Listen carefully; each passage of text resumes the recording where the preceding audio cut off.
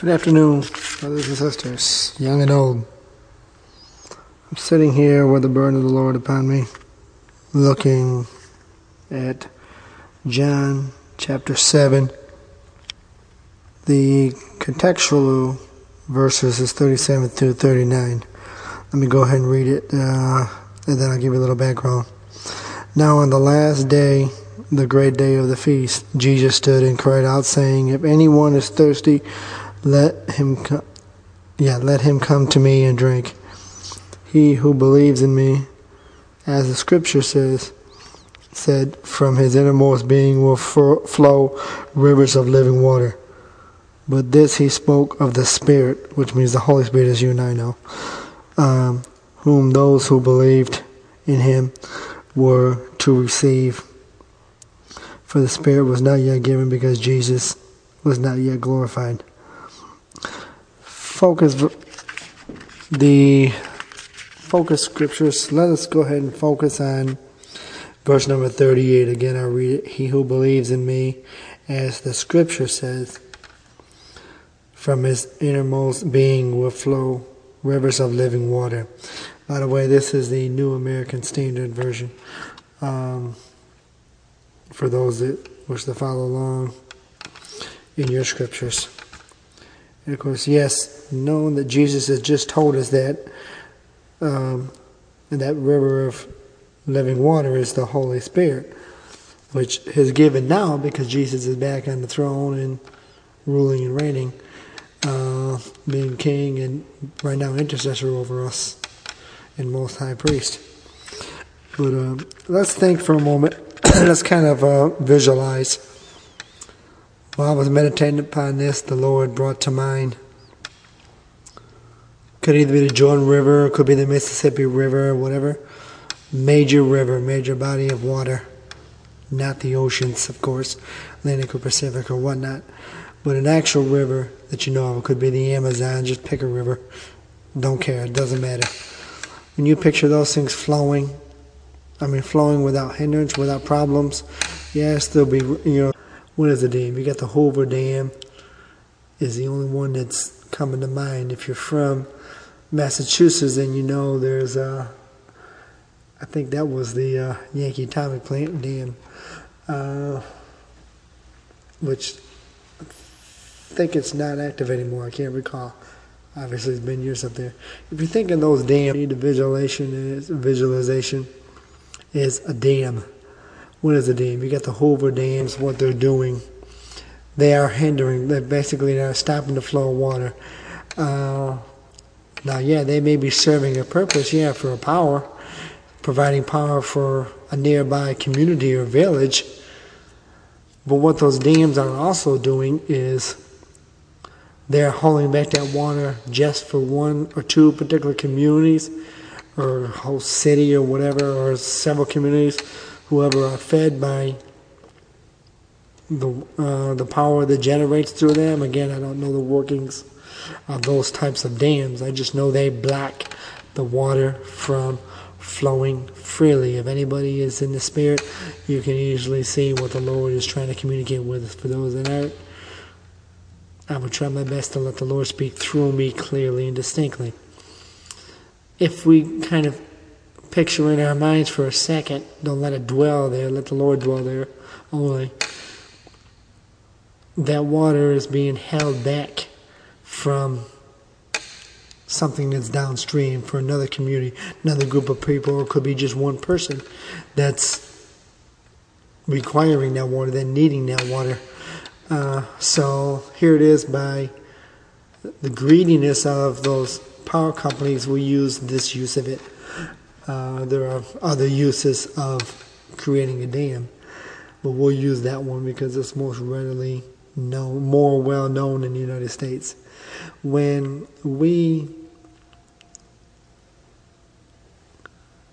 keep back the majority of those waters that were meant by God to be flowing and nourishing, lots of people along that line.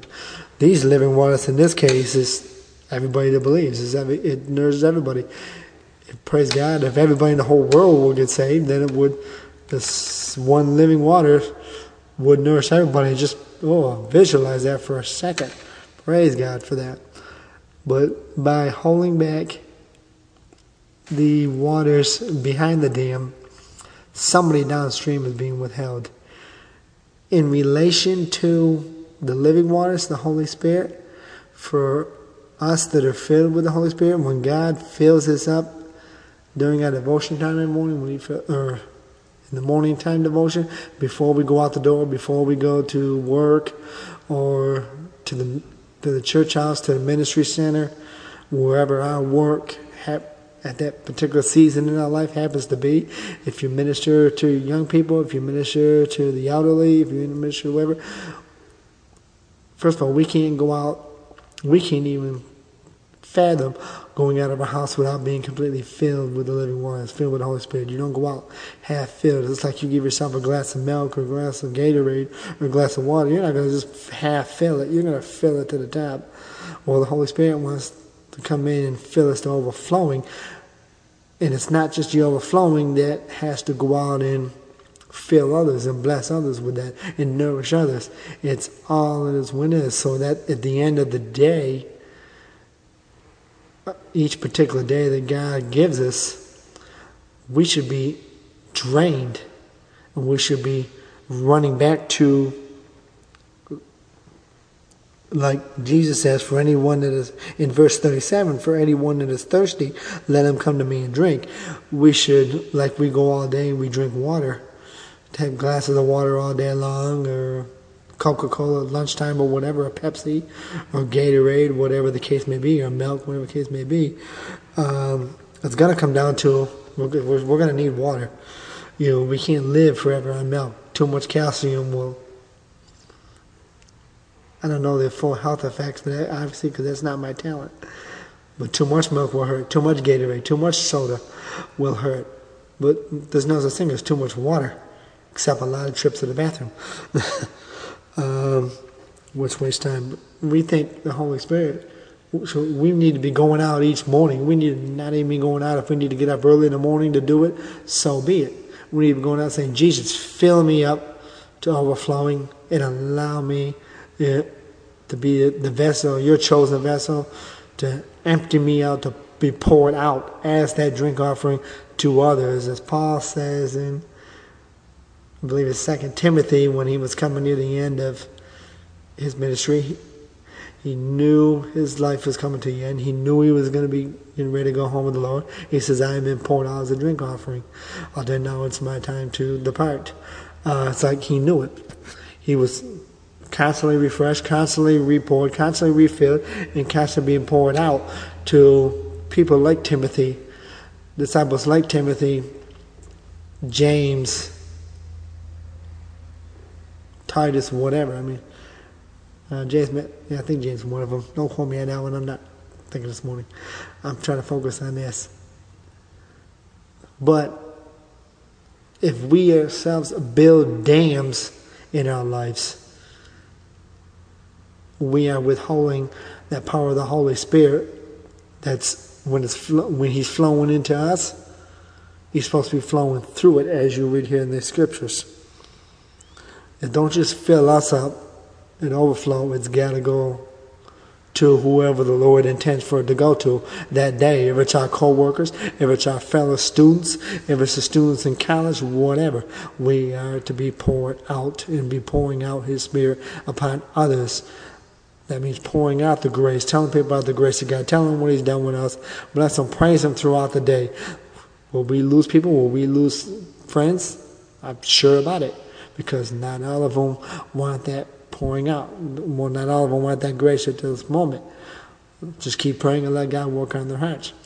But let's focus back on the dams again. By building dams in our lives, let me get some examples of some dams that the Lord has put upon my heart at one time. This is only limited. There's other ones. You may have other ones. But a major dam is, for those of us that are working work, is our job. We may accept the job that God does not want us to be at. It may be the kind of a job that may pay a high dollar figure. We say, oh, good, we can feed our families. We can keep the roof over our head, whatever. We can do all that.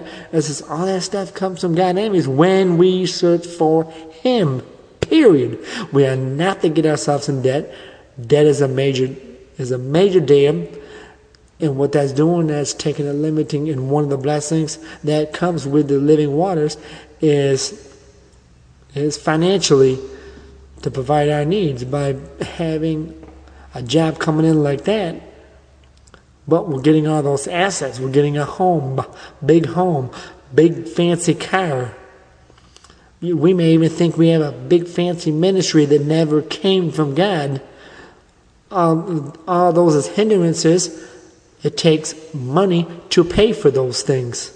So if we have all these big dams built up, living waters are coming in, it's all being expended on who? Self, on ourselves. And it's not allowed to flow freely through. An example of that one was the Pharisees in Matthew 23:13. Which was actually a chastening from the Lord to the scribes and the Pharisees. Let me read the verse. Matthew 23, verse 13. And this is just one example. But woe to you, scribes and Pharisees, hypocrites, because you shut off the kingdom of heaven from people, for you do not enter in yourselves, nor do you allow those who are entering to go in. Basically, that's a dam. That's a dam that was put there by us, by man. Well, not us in general, obviously. Or maybe, there may be some of us that are doing that. That is no longer allowing that Spirit to flow through freely to reach others with the gospel of Jesus Christ. The more dams we have in our lives, the more the Spirit is being hindered by us. Another thing that can happen with these dams coming in, not only are people not being blessed through us, when God blesses us, whether it be financially or with a home, that blessing is never just for us. It's always about, our mindset should have the mindset of God Himself, where He sent His Son Jesus to come down and die for us, die for our sins on the cross. He did not have to do that. He was not required by no covenant or anything. That was purely His love for us. We are, the human beings are supposed to be His most glorifying, I'm using a wrong word here, but help me, those, you brothers and sisters that are out there, His most prized creation. We are the ones that He didn't send Jesus to die for cats and dogs or monkeys or elephants. He cares about them, but our main one is His main creation that was very good was us. Yes, He cares about the earth. It's because He cares about the heavens. He knows them all by name out there, but we are still His prize. It was us that He sent Jesus to die for the sins. And it's heartening to know now, before I didn't care that much. I was more concerned about me. We get our minds, but now I care about if somebody doesn't receive Jesus, I know where they're going to end up. And then, there'll be no praising for their possessions. They'll be crying and weeping and screaming forever. No one will hear them. And it will be a torment. Because that's what hell is. That's separation from God. But that's one warning for not building dams that hinder the movement of the Holy Spirit. Another warning, we're going to go to the church of Laodicea. I always struggle with pronouncing that, so I apologize for that. Praise God for His forgiveness, and I ask you for yours. They were talking about a lukewarmness, and everything would happen with that when we focus on just being filled with the Holy Spirit for ourselves, or for our immediate earthly, which is the temporary family, a shadow of it, but a temporary family. we become very lukewarm. We don't look to the outside. I mean, we don't do nothing with God's word anymore. We just get up, we read a little bit, and we don't look at it as His word, living word, alive, that can speak to us when we receive it and desire it, when we desire it to, and not just as an obligation. We'll become lukewarm. And Jesus says He doesn't want lukewarmness. He either wants us hot or cold, or He will spew us out of our mouth. My version says spit outside of His mouth. But we know King James says spew. It's just a similar word there.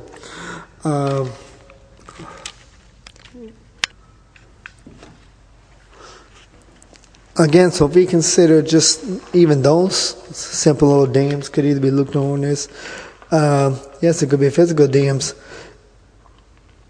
If for y'all that just graduated high school or college, if your plan is to continue the education or to work, you got to think, wait a minute, if I work and I'm given this much salary, do I want to buy a home and a car, or an RV just so I can enjoy it? And do I want a wife that we can just enjoy the blessings of the Lord?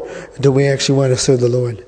Do we want, by getting this big house or getting that big car, we need to ponder with the Lord in prayer and not just talking to Him, but listening to Him. You may say, Lord, do you want me to have this job? And if I had this job, it may pay a lot of money, but I may have to work 60, 70, 80 hours. I was sort of offered, to give you an example of something just recently happened to me, and I still may consider it on a part-time basis for a little while, but I'm still pondering. I don't believe it's from the Lord. If I confirm it's not the Lord, verify it, then I won't take it, no matter what. To continue on working on a line crew. Right now, just starting out being a flagger, the money can be decent. The travel will be decent. Get to meet different people and go to different locations, Time one locations. But they work 7 days a week. And I know clearly what the Lord says about working 7 days a week. No matter what, we should never be desperate enough for work, for money, to work 7 days a week. Because if we are, we've just created a dam. We're not able, because if we're out there working, we're not able to bless other people. Blessing other people don't mean just giving them a check or giving them a Walmart card to help food out there. Yes, that's good, and God wants us to do that, and we best do it. If we see a homeless person that truly is homeless, or we see someone that truly is hungry, and not just hungry for drugs or for booze, then yes, we are commanded to do so, and we should not hinder it. But if we're just going to hand them a bag of Chick-fil-A or Burger King food, or a bag of groceries from Walmart, without sitting down and praying with them and letting that river of living waters flow through us and touching upon them, it may be that person is going through that particular situation, being allowed by God to break them of themselves, of whatever habits they had in the past that they were clung to, and they may not be saved yet, and God may be ready to use you as a willing vessel, saying, okay, he needs food, or she needs food. Go over there and buy him a value meal or whatever, and then pray with him, and then listen with him. Whatever, God will give you the words when it comes up. We are not just I see it so many times. We just come in and we leave a couple bags of groceries to somebody, or give a Walmart card so they can purchase food or something like that. Make sure it's not a Walmart that has booze in it, if that's what their stronghold is. We don't know. The Lord will tell us that. If we listen, we may miss it, we may not. If we miss it, we'll confess, repent, and don't do it again. Again, that's like another dam when we don't listen to him completely. That's a dam. If we're just saying, well, I got the money, so here, I'll give him some money, or buy some food, or I'll go give him food and hand him food, and then, I did my good deed. Did you? We are always supposed to proclaim the gospel. We are never just supposed to provide somebody physical nourishment and leave them at that. Now, it may not be that person's going to get saved at that moment. It may just be, God just says, remind them of this. Remind them who He is. Remind them that I create them. Reminding them of my love. They may mock, they may spit. Oh, they're going to take the food. I guarantee you that one. But it may just be, that's not it. It may just be, boom, you just watered the seed. Or you just planted the seed. Or it may just says, God, I'm ready to save them.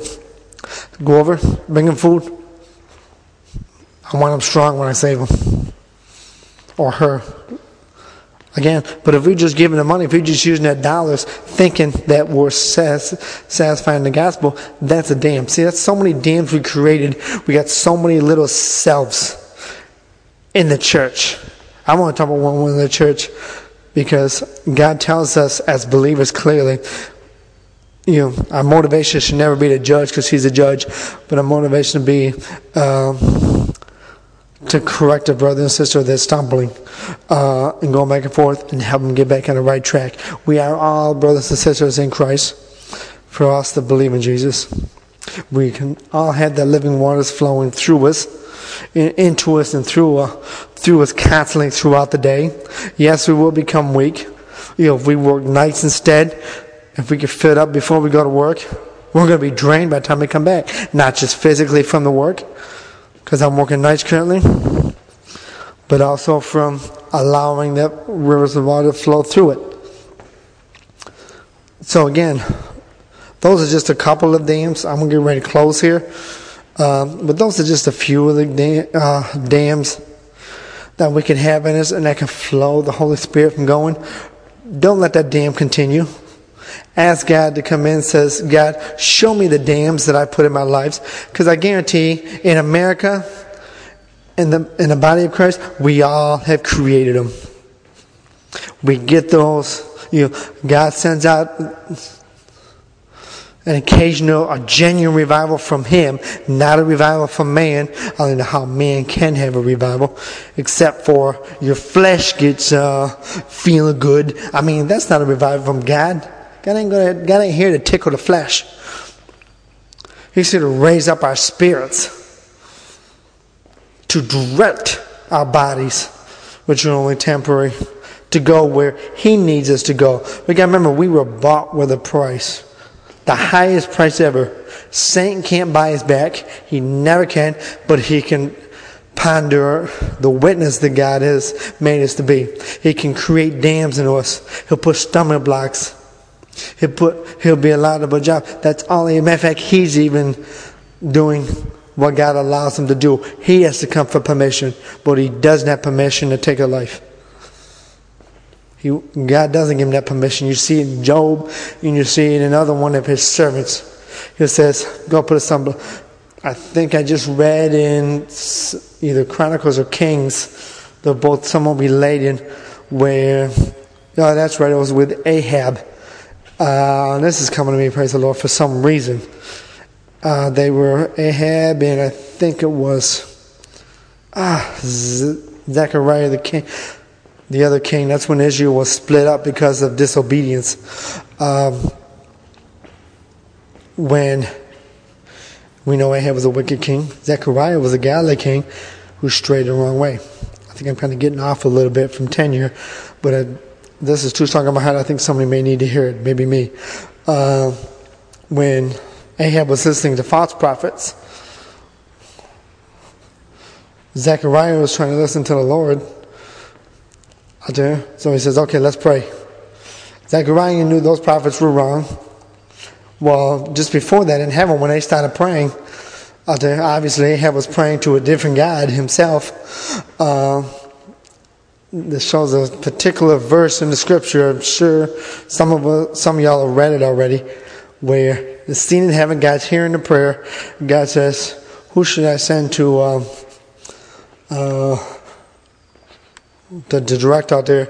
And all of a sudden, out of nowhere, another angel will call him. Because remember, Satan was still an angel out there. He's still a spirit.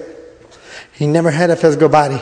He used to be an angel of the Lord until he got prideful and rebelled, but he still was never, God, like Judas spent those 3 years with Jesus I mean, he never received them at all.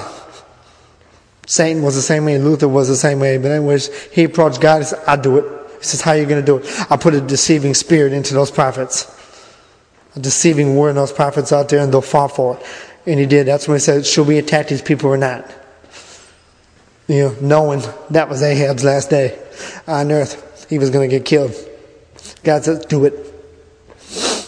He was gone. Ahab wasn't going to repent. Wasn't going to turn around. Him and his wife Jezebel. They already were owned by Satan, basically. He said, I'll put a deceiving spirit. He didn't say take the life. He said, I'll put a deceiving spirit and send them out there into that battle where God knew they were going to lose because they disobeyed. Zechariah was spared. Ahab was the one who was taken down. So God is even, praise God. Even in those situations, God still protects us when we serve Him. Ahab, I don't know if that was related. I don't think that was related out there. But if you look back, that's just one area that, what happens when we put dams? When we put ourselves, that's our biggest dam, is ourselves. We put ourselves first. We put our earthly family above the eternal family. Yes, it needs to have to be met. When we get, when God blesses for a wife, if it's His will, for those that are, unless those that are called like Paul or Barnabas, possibly Timothy, and there were others, but I don't know them all, that we know we're called to stay single. Philip doesn't really say he was married, but for those who are married, the marital family, that's a temporary marriage. Yes, it's a shadow of the permanent marriage where we will all go through as believers, as the bride of Christ in heaven. But that is still temporary.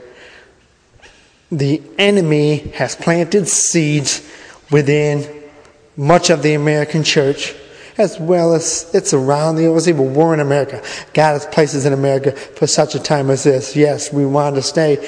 Marriage is still between one man and one woman, but that is still a secondary thinking for us. Our first thoughts as believers has to be the Lord thy God. We have to love Him with all our heart, soul, strength, and we have to love our neighbors as ourselves, not less than ourselves, not putting behind us before ourselves. Those are still summing up the Ten Commandments. There are still our requirements that we have to obey. Not in our flesh, because we can't obey nothing in our flesh. It's in Christ. It's been fulfilled, but we still have to obligate it. We still have to love Him. But we have confused. I see so many people that's created a dam of family. They put the earthly family above the eternal family. And by doing that, you might get a big house thinking, okay, we're obeying God, we're doing this, we're providing a house, we have a job of 6 figures. Are you always home, sir? Does your job take you away 5 days a week or keep you away from that family? That job wasn't from God. That job was to serve you, was to serve the flesh.